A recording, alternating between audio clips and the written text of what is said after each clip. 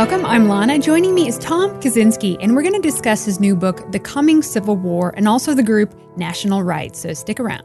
Welcome back, Tom. Glad to have you here.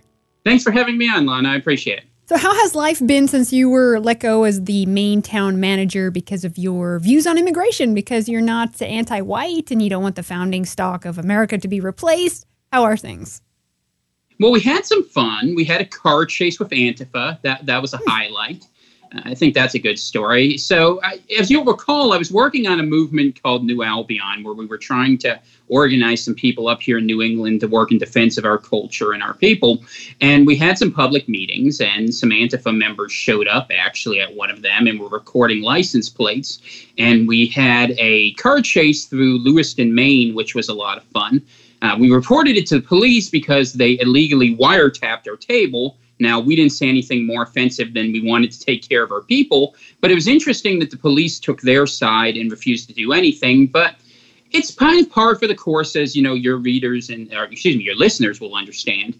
And but it's been a lot of fun. It's been busy, but it's been good. I've really enjoyed having the chance to be a pro-white advocate, and I've been writing books. I've written two, actually. One was called Someone Has to Say It, The Hidden History of How America Was Lost, which talks about the last 100 years and how America was subverted with the anti-white Marxist agenda. The other book, which we'll talk about a little later, is The Coming Civil War, which I just put out about a week and a half ago. So things have been good. It's been exciting. But, the thing about it is they came after me. I was living a happy life up in the country. And like many people who were just trying to speak their mind, I was willing to kind of live and let live for a long time. But we've reached a point where people just need to speak the truth, and we've had enough. And it's time, I think, for a lot more white people to begin speaking out and saying that we have the same rights for consideration as any other group in America as well as other countries. Absolutely, 100% agree. I got to ask, what about some of the locals in the small town? How are they treating you these days? Because I'm sure everyone knows you there, right? Because it's how many people there? It was hundreds, right? Yeah, there's like 800. So yeah, most of the people know me. Everyone waves. We get along fine. Everyone has to laugh about it for the most part, just because now that the media is gone, there's a couple types who run businesses who were influenced by the pressure. But most people up here understand I'm a nice guy. I hold doors open. I help someone, push the cart to their car. I'm the same guy I ever was. And it's just hilarious how the media presents this image of me that's totally not concordant with who I am. But I enjoy living in rural Maine. I live in the same town, in the same house. And, I am a member of the community. People may not agree with me, but, they don't have a problem with me. And I honestly haven't had a single person come up to me in 7 or 8 months with a single complaint. And I think that's very good. You're a nice guy. What's the problem? I know that we get demonized all the time, too. And we're actually nice people. We're kind to everyone that we meet. We'll talk to anybody. Ugh. Yeah. So, it's funny. Some of the people that are painted as like the worst people you'll ever meet. I had a chance to meet a lot of people like yourself and other leaders in the movement, supposed the most evil white nationalists. And I find that usually the truth is the complete opposite of what people say, because what they do is they go out there and look for the most effective advocates, and they paint them in the worst light so that people won't listen to their message. And it's just really funny because, you don't get a lot of money and you don't get a lot of help, and your life doesn't get easier for doing this. It's an act of love to speak in favor of white identity. And I'm sure, people who watch Red Ice understand that, but it's amazing how many people haven't understood that until now, although that's starting to change. Exactly. We do this because we love our people. It's really as simple as that. I wanted to talk about your book, The Coming Civil War, about the future of America. I think that we can all agree that we're already in a civil war. It doesn't really require guns to be in a civil war. But to give a quick summary, I read through the book. It's very thorough, continuing from your first book on how leftists have basically weaseled their way into a united European society. They transformed it. They fragmented it using race, gender, religion, culture, and basically the right surrendered. And all the Americans embraced this radical idealism, that unattainable, never going to happen utopia. And you really make it clear that there is no compromise with the left. They want to destroy all things traditional and European. and we have to stop it. But I think a good place to begin is, a lot of leftists say, well, America was never great. So you have a whole section in the book where you talk about what was lost. So let's talk about that. What has been lost? Yeah, I think the place to start is with the idea of not having a common culture anymore.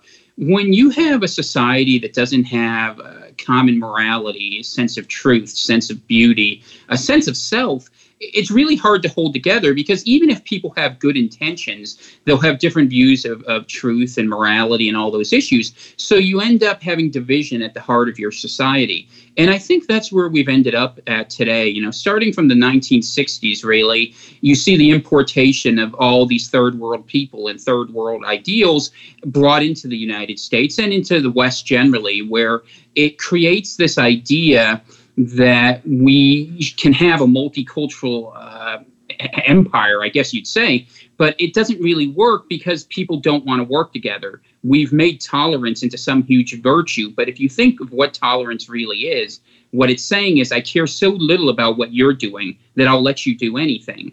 And so between that and their sort of toxic obsession with equality, we've ended up at a point where we functionally don't have a nation, even though we have a state and an empire. And so the book sort of starts out with the premise that we're already in a cultural civil war.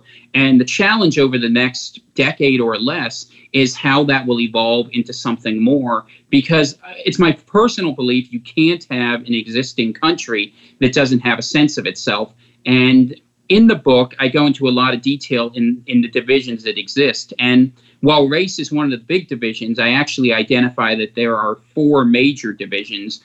Race being one, ideology between the right and left being one, country people against city people because the lifestyles are so different and what they want from law is different, and traditional people who want to respect our historic values versus progressives who believe in things like transgenderism and child hormone therapy. It's just such a radically different view of the world, and you can't compromise with someone who believes you're opposite and have any sort of sincerity to your beliefs. So what we see now is the beginning of a struggle where different institutions and actors are coming together in new alliances to go ahead and realize what the future of America will be. And I think it's a struggle we see paralleled throughout the West, throughout Europe and many other places.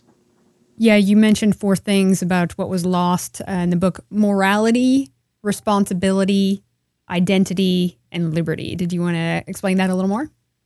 Absolutely. So I think what we start with is the idea that with morality, you have a sense of what you want to achieve, right? A civilization is successful when it has a sense of its future, that it can accomplish something moving forward out of the past.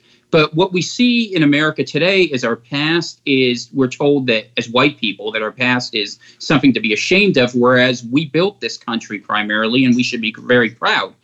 And we have a responsibility in that to go ahead and continue forward the obligation and the opportunity our ancestors gave us for the next generation. And we do that through embracing an identity that is positive, that is forward-looking. And I think on the right generally, and I think within the white community broadly, we've been willing to overlook the great things we've done and accepted this false narrative of how poorly we've behaved. And when we do all those things, then we can enjoy liberty once again, where we can have freedom of being in a high-trust society because we'll have shared values once more. Now, let's talk about who are some of the main players, who were some of the main players that have been behind this transformation of America. I know you mentioned corporation, banks, etc. Sure. I think that largely we have to look at it from the ideological perspective of Marxism. And the big leftist idea that is out there is an obsession with equality. A series of radical egalitarians have basically done everything they can do to try to make everyone and everything equal, which sounds really good if you don't think about it very deeply. But the reality is the only equality ever achieved in human history between groups, races, ideas is a regression to the mean and the lowest common denominator. And so in order to make their ideology work, what we've seen is the constant degradation of our societies. They've done this through a lot of different means, through controlling the universities, through controlling the media, absent outfits like Red Ice that go ahead and speak the truth, through controlling the finance and the many struggles we've had with payment processors for a long time. And because they control the culture so effectively, it's been incredibly difficult to kind of put out a counter narrative. And unfortunately, when we look at what's been happening in government, we've had the idea for a very long time that the left goes ahead and uses the government to change what culture is, and the right just says, well, things used to be better, so we're not going to do anything. And I think the radical shift that we're seeing now is that people on the right are understanding, given the demographic collapse that's coming within 20 years, we need to do something now and go ahead and use our power and our ideas to maybe not reach an ideal solution, but to work towards solutions that are actually actionable. And I think that that's a major difference from how people were thinking before. And one of the things that Trump has sort of started, but that we see a lot more people like Salvini in Italy or Orban in Hungary pushing out there. And it's a movement that's working across the entire West. Now, what do you think the main goal is for a lot of these leftist elites that are wanting to transform America? What kind of America is it that they want? Well, they want one that's easy to control. And when you bring in a bunch of people who are low agency and cannot integrate into society, there's a lot of benefits because it distracts the people like us who can go ahead and produce in society because we have to struggle with their concerns. And the funny thing about government is the less effectively government works, the more demand there is for it. So there's like this perverse feedback loop whereby if you make more mistakes, people demand more government to fix the problem. And we don't need more government, but we do need better government. And I think their end game, in as much as there is some, is to make the country so desperate for change that people give over absolute power to them to realize their goal of radical egalitarianism. I think that's why you see the imposition of a lot of Islamic refugees, economic migrants, really, into these societies, because the conflicts that exist are the justification for totalitarian societies. And as we all know, whenever communism's been tried, it always ends up in mass human suffering and death, which is really tragic because we could avoid this. Now, there's a lot of pushback against this agenda, of course, but what are some scenarios that you think that this could play out either way, either direction?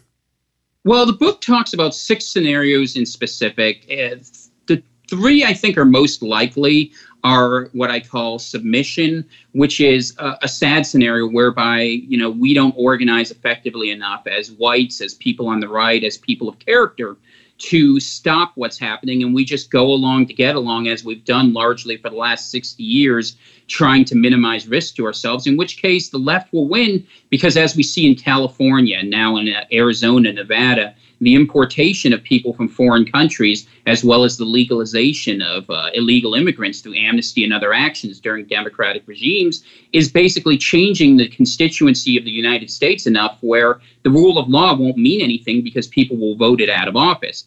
I think the left was on the path, and we were sleepwalking toward that until 2016 shook a lot of people out of that reverie. Now, the right, I think, has a chance to succeed because we do have control over the government right now. But the thing that I suggest in the book is the most likely way it can happen is if we start to re-examine some of our thoughts about democracy and understand that the idea that every vote is equal might not be the way to go forward, recognizing that we need to be more involved with government and that we need to change what it does and radically act to stop the immigration agenda from causing problems.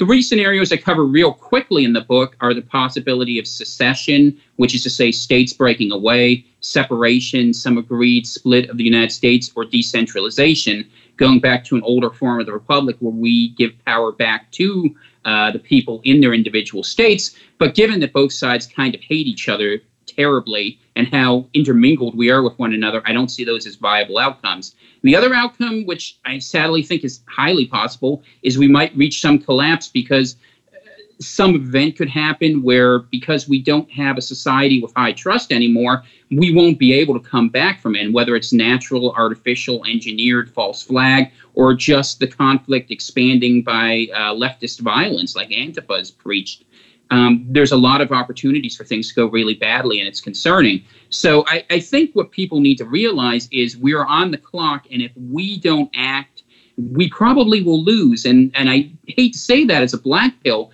but the reality is we need to spend every day organizing ourselves to be more effective and reach more people, because every day that passes, we are a smaller and smaller minority of the amount of people here. Yeah, and I think worst of all, the worst scenario that can happen is that we just get more of the same. It just slowly continues and people just slowly get brainwashed generation by generation and just let go. I mean, that would be the worst. I like when they put it on hot and heavy and fast. You know, what about you?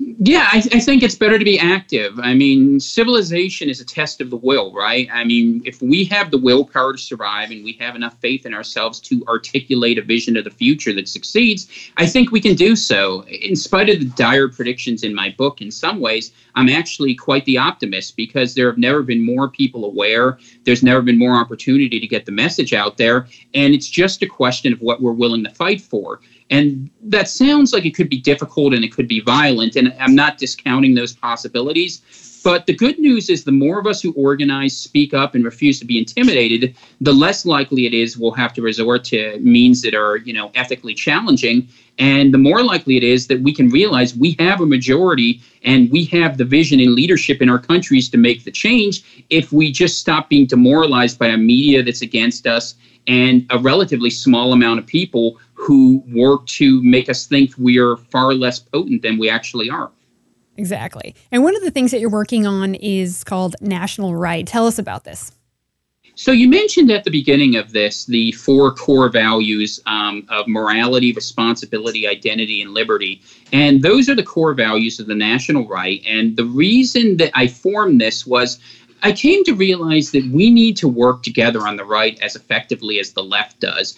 And I know a lot of people think of identity as something that transcends left and right. And while I think that's actually true, what you'll find overwhelmingly is the people who oppose us lean left. So I've taken some time in these past few months to talk to people who are conservatives, constitutionalists, libertarians, identitarians, and it turns out we have a lot more in common than not. So we're making efforts to connect these different groups because all of us don't want to live in a totalitarian state. We don't want to have a socialist future where we are perpetually second-class citizens.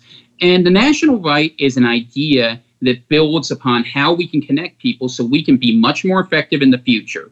America has never seen nationalism so popular in probably 3 generations. So the national right works for doing that. We go ahead and we speak against leftism, and we basically work as a sort of intersectional activism to unite a lot of people on the right. And I have to tell you, it is so encouraging how many people on the right are excited about this because they realize the danger, they see their cities are being lost, their states are being lost, and they're ready to act. And we have a lot more friends than we realize who maybe don't see exactly the same as we do, but agree with us on 90%. And I will say 90% of these people are white people who just want to stand up and enjoy the countries that, they always did.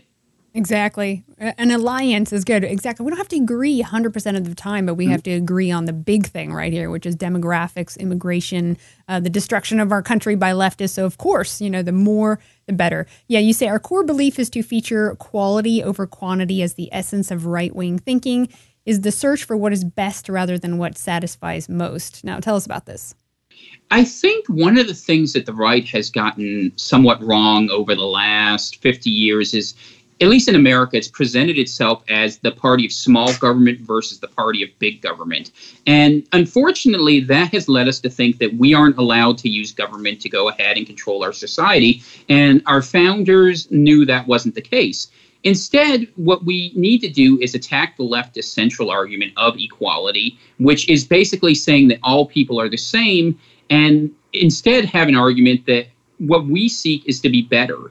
And we run from this idea that we seek the good, we seek value, we seek improvement, and we shouldn't. What we should offer is a better alternative and say, we don't promise equality, we promise opportunity. We promise you a chance to reach your fullest potential. And I think if we can do that within our civilization, then we'll begin to imagine the future that we've forgotten. For so long, the right has just fought to retain the past, but people who have not lived in a happy time, that don't remember the 50s as this glorious time before, the hordes came across the border, that doesn't mean anything to them. We need to paint a picture of a future and be willing to do whatever it takes to get there. And I think that's the evolving change that we'll see now that the national right works towards. Not that we want government to run people's lives, but that we recognize government as a tool. And as nationalists, We need to consider how every tool works for our larger purpose, which is to preserve, protect, and defend our people. Now, what about some practical advice? What should people who are part of this alliance, what should they be doing? Should they be seeking power positions, like you say? Should they be getting into the Republican Party? What are some things they can do? I think the biggest thing that they need to do is to reach out to more people. It's very hard for people to take a very active public role because, as you know, we already deal with a lot of issues with the media and how they treat us, and people don't want to lose their jobs. They don't want to put themselves at risk. I tell people, support people in the movement who have ideas that you enjoy and talk to people around you. You would be surprised how many people agree with you and how many people are longing for conversation on these issues. The most amazing thing that happened to me after I lost my job were the hundreds or maybe even thousands of people who have reached out to me just saying, thank you for speaking out. We want to know we're not alone. And the message I would like to share to people is you're not alone. And if you have the courage to talk to your neighbors, to talk to your friends, to talk to your family, you might just be surprised how many people agree with you.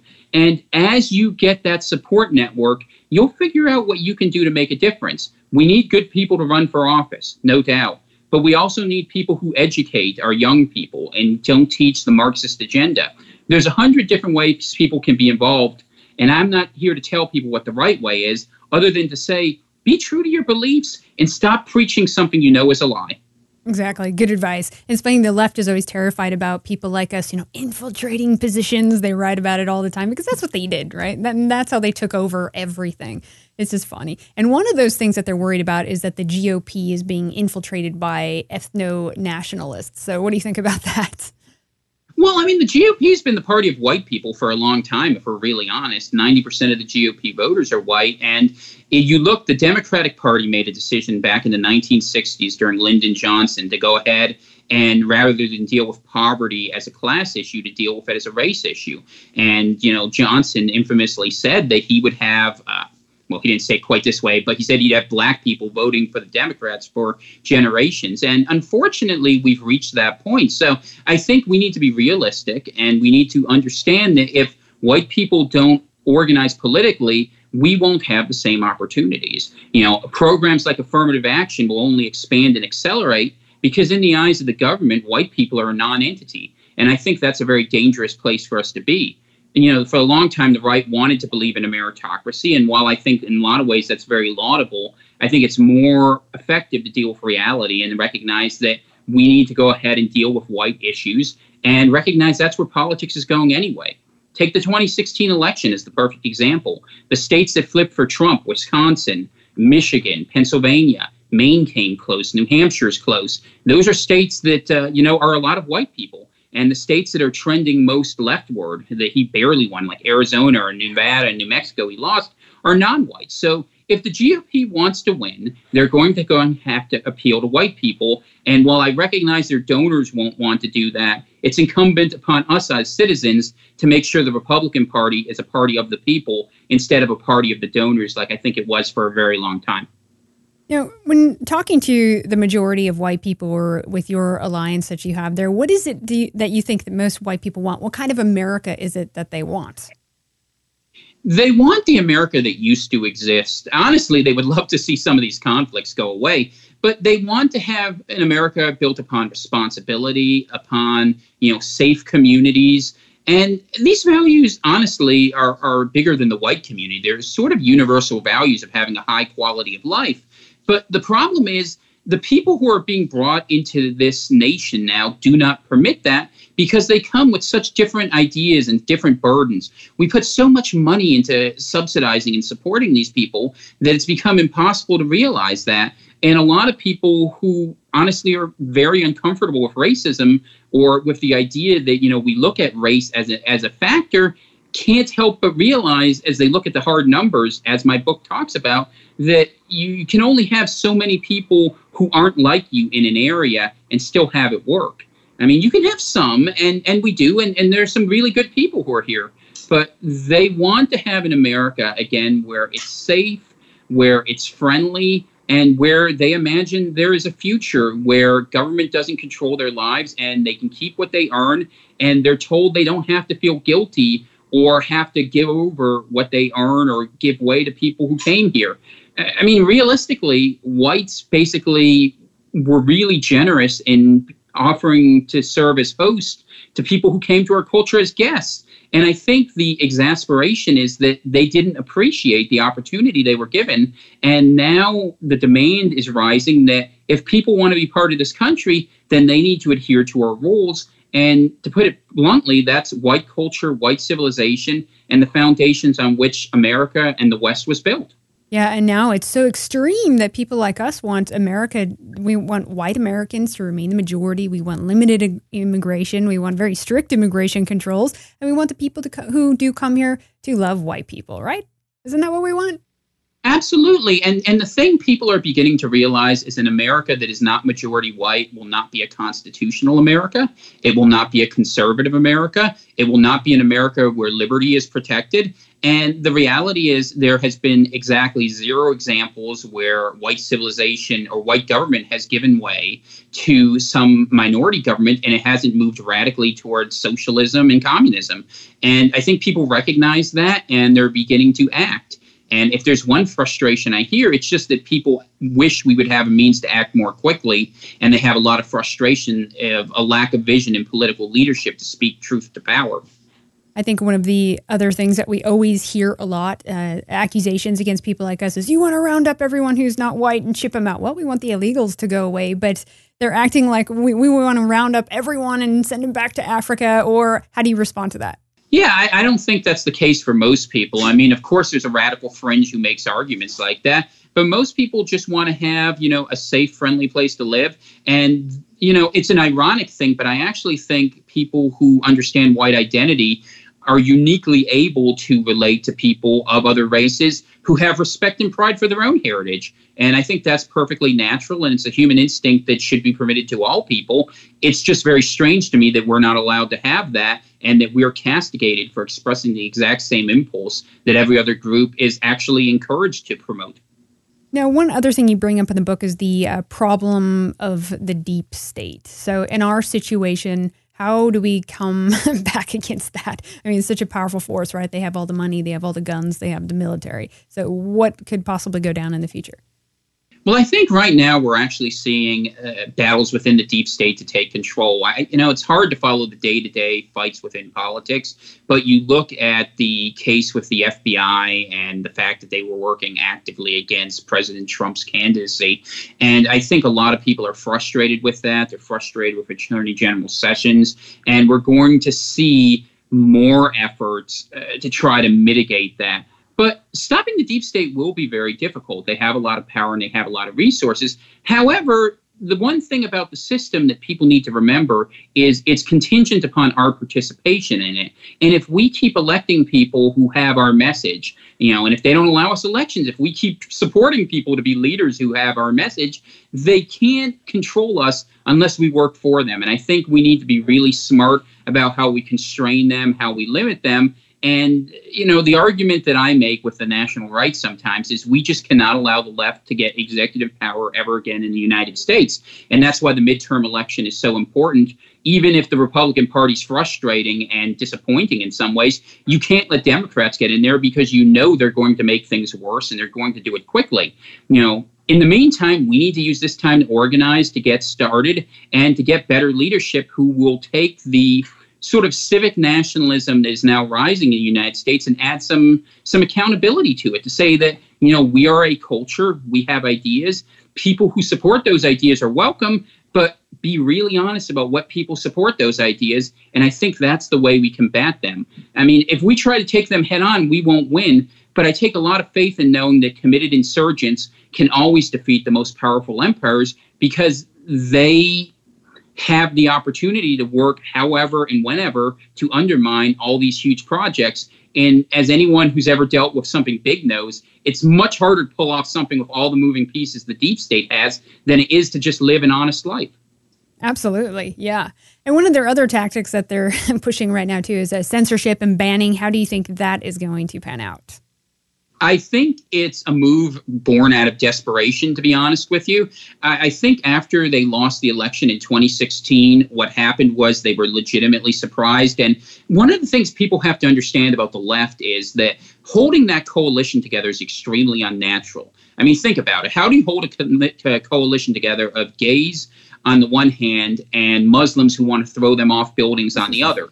You need a common enemy, and you need to give them a lot of good, give them a lot of rewards. And that's what the federal government did under the Obama administration and what Hillary would have done. Now that they can't do that, they're having to radicalize them, and they're losing control of their people. I don't think the radicalism of Antifa helps the left. If anything, the sort of crazed radicalism is actually helping our people to realize what the danger is. But they can't control them. And because of that, we're seeing them forced into a much more radical mindset out of fear that as we control the government, we can easily undo what they've done because people do not want this. I mean, people look at the deep state and the cultural control that the left has in this country. And what they fail to realize is they have to have such a large and huge edifice because it's unpopular. The minute we start just peeking a little bit of light into that darkness, just like a candle in a dark room, you begin to see everything for what it is, and it's not long before that sunshine can light up everything. Yeah, it's a desperate move, that's for sure. Censorship is always something that losers turn to, right? I also think it's because they can't win the battle of ideas. I mean, they are scared to death of arguing with us. You've had debates, I've had debates, that they won't do it because they say, oh, we can't legitimate their ideas. That's not it. They can't defend their ideas, and they know it. Exactly. They don't even try to. Yeah, that's why they just say, oh, just don't engage. Don't engage. The professors are telling students that too, because they'll realize that they're going to lose. Wait a minute. Absolutely. My ideas and I aren't think so good. They are losing. Yeah, exactly. So the national right, how can people get involved? I'm sure SPLC is going to be all over that soon, Tom. Yeah, no, I'm on their hate list now. I used to get handshakes and high fives for that. So I wear it as a badge of honor. You know, I'm thinking of having some commemorative medals made for people who make that. I'm sure you and Henrik have earned your chops as well. So the national right, it's an idea because if you make an organization, they attack you. You go into lawfare. So here's what you do. Go to nationalright.us. Check out the idea. We're on Facebook. We're on Gab. It's not hard to find us. Go ahead and talk to people. We'll connect you with people who are local. We'll connect you with people wherever you are and spread the idea. Understand that the left needs to be stopped. We can't continue giving ground. And for people who support white identity and who want whites to have a future, we need to organize with people who can be powerful allies to win this battle. If you need some help to get started, check out either of my books. They're both very accessible. They're written for people who are not in the movement to understand what's happening. The first book, Someone Has to Say It, The Hidden History of How America Was Lost, will tell you why we're in this fight. The Coming Civil War will tell you what's happening. And I'm going to keep working at it. You'll see updates on nationalright.us. And I think it's going to be incredibly effective. I'm really optimistic. And, of course, you lost your job defending these ideas. So we need people to come out and support you. How can they do so? Yeah, what I recommend is if people really want to support me, of course, donations are welcome. You can buy the book through Amazon. You can buy it at just email me at tom@nationalright.us. As well as if you want to arrange something else. I certainly won't speak against help, but to tell you the truth, I wouldn't mind if you really want to help, get in touch with me. If you want, I'll order a bunch of books. We'll get a discount rate and send the ideas to people because this is a movement of ideas. And as the ideas become more accepted and the understanding rises that white people deserve the same rights as everyone else in America and in all of our home countries, that we will be more successful. And that will allow people like myself to go ahead and have jobs again. Now, I'm fortunate that I get to do this full time. And I have to tell you, I absolutely love it. Because what's better than fighting for your people? Yeah. And that's what I would tell to people. Go ahead and embrace it. You should be proud of who you are.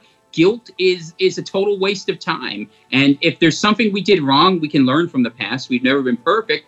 But, we built this civilization. And if there's going to be a future for civilization, it's going to be us who built it. Absolutely. Well, Tom, keep up the good work. It's always good to have you back and get an update. And we'll do so again in the near future. Thank you very much. I appreciate it. Have a great day. Networking, organization, and action. It is inevitable. White Americans are going to fight for their interests just like every other group.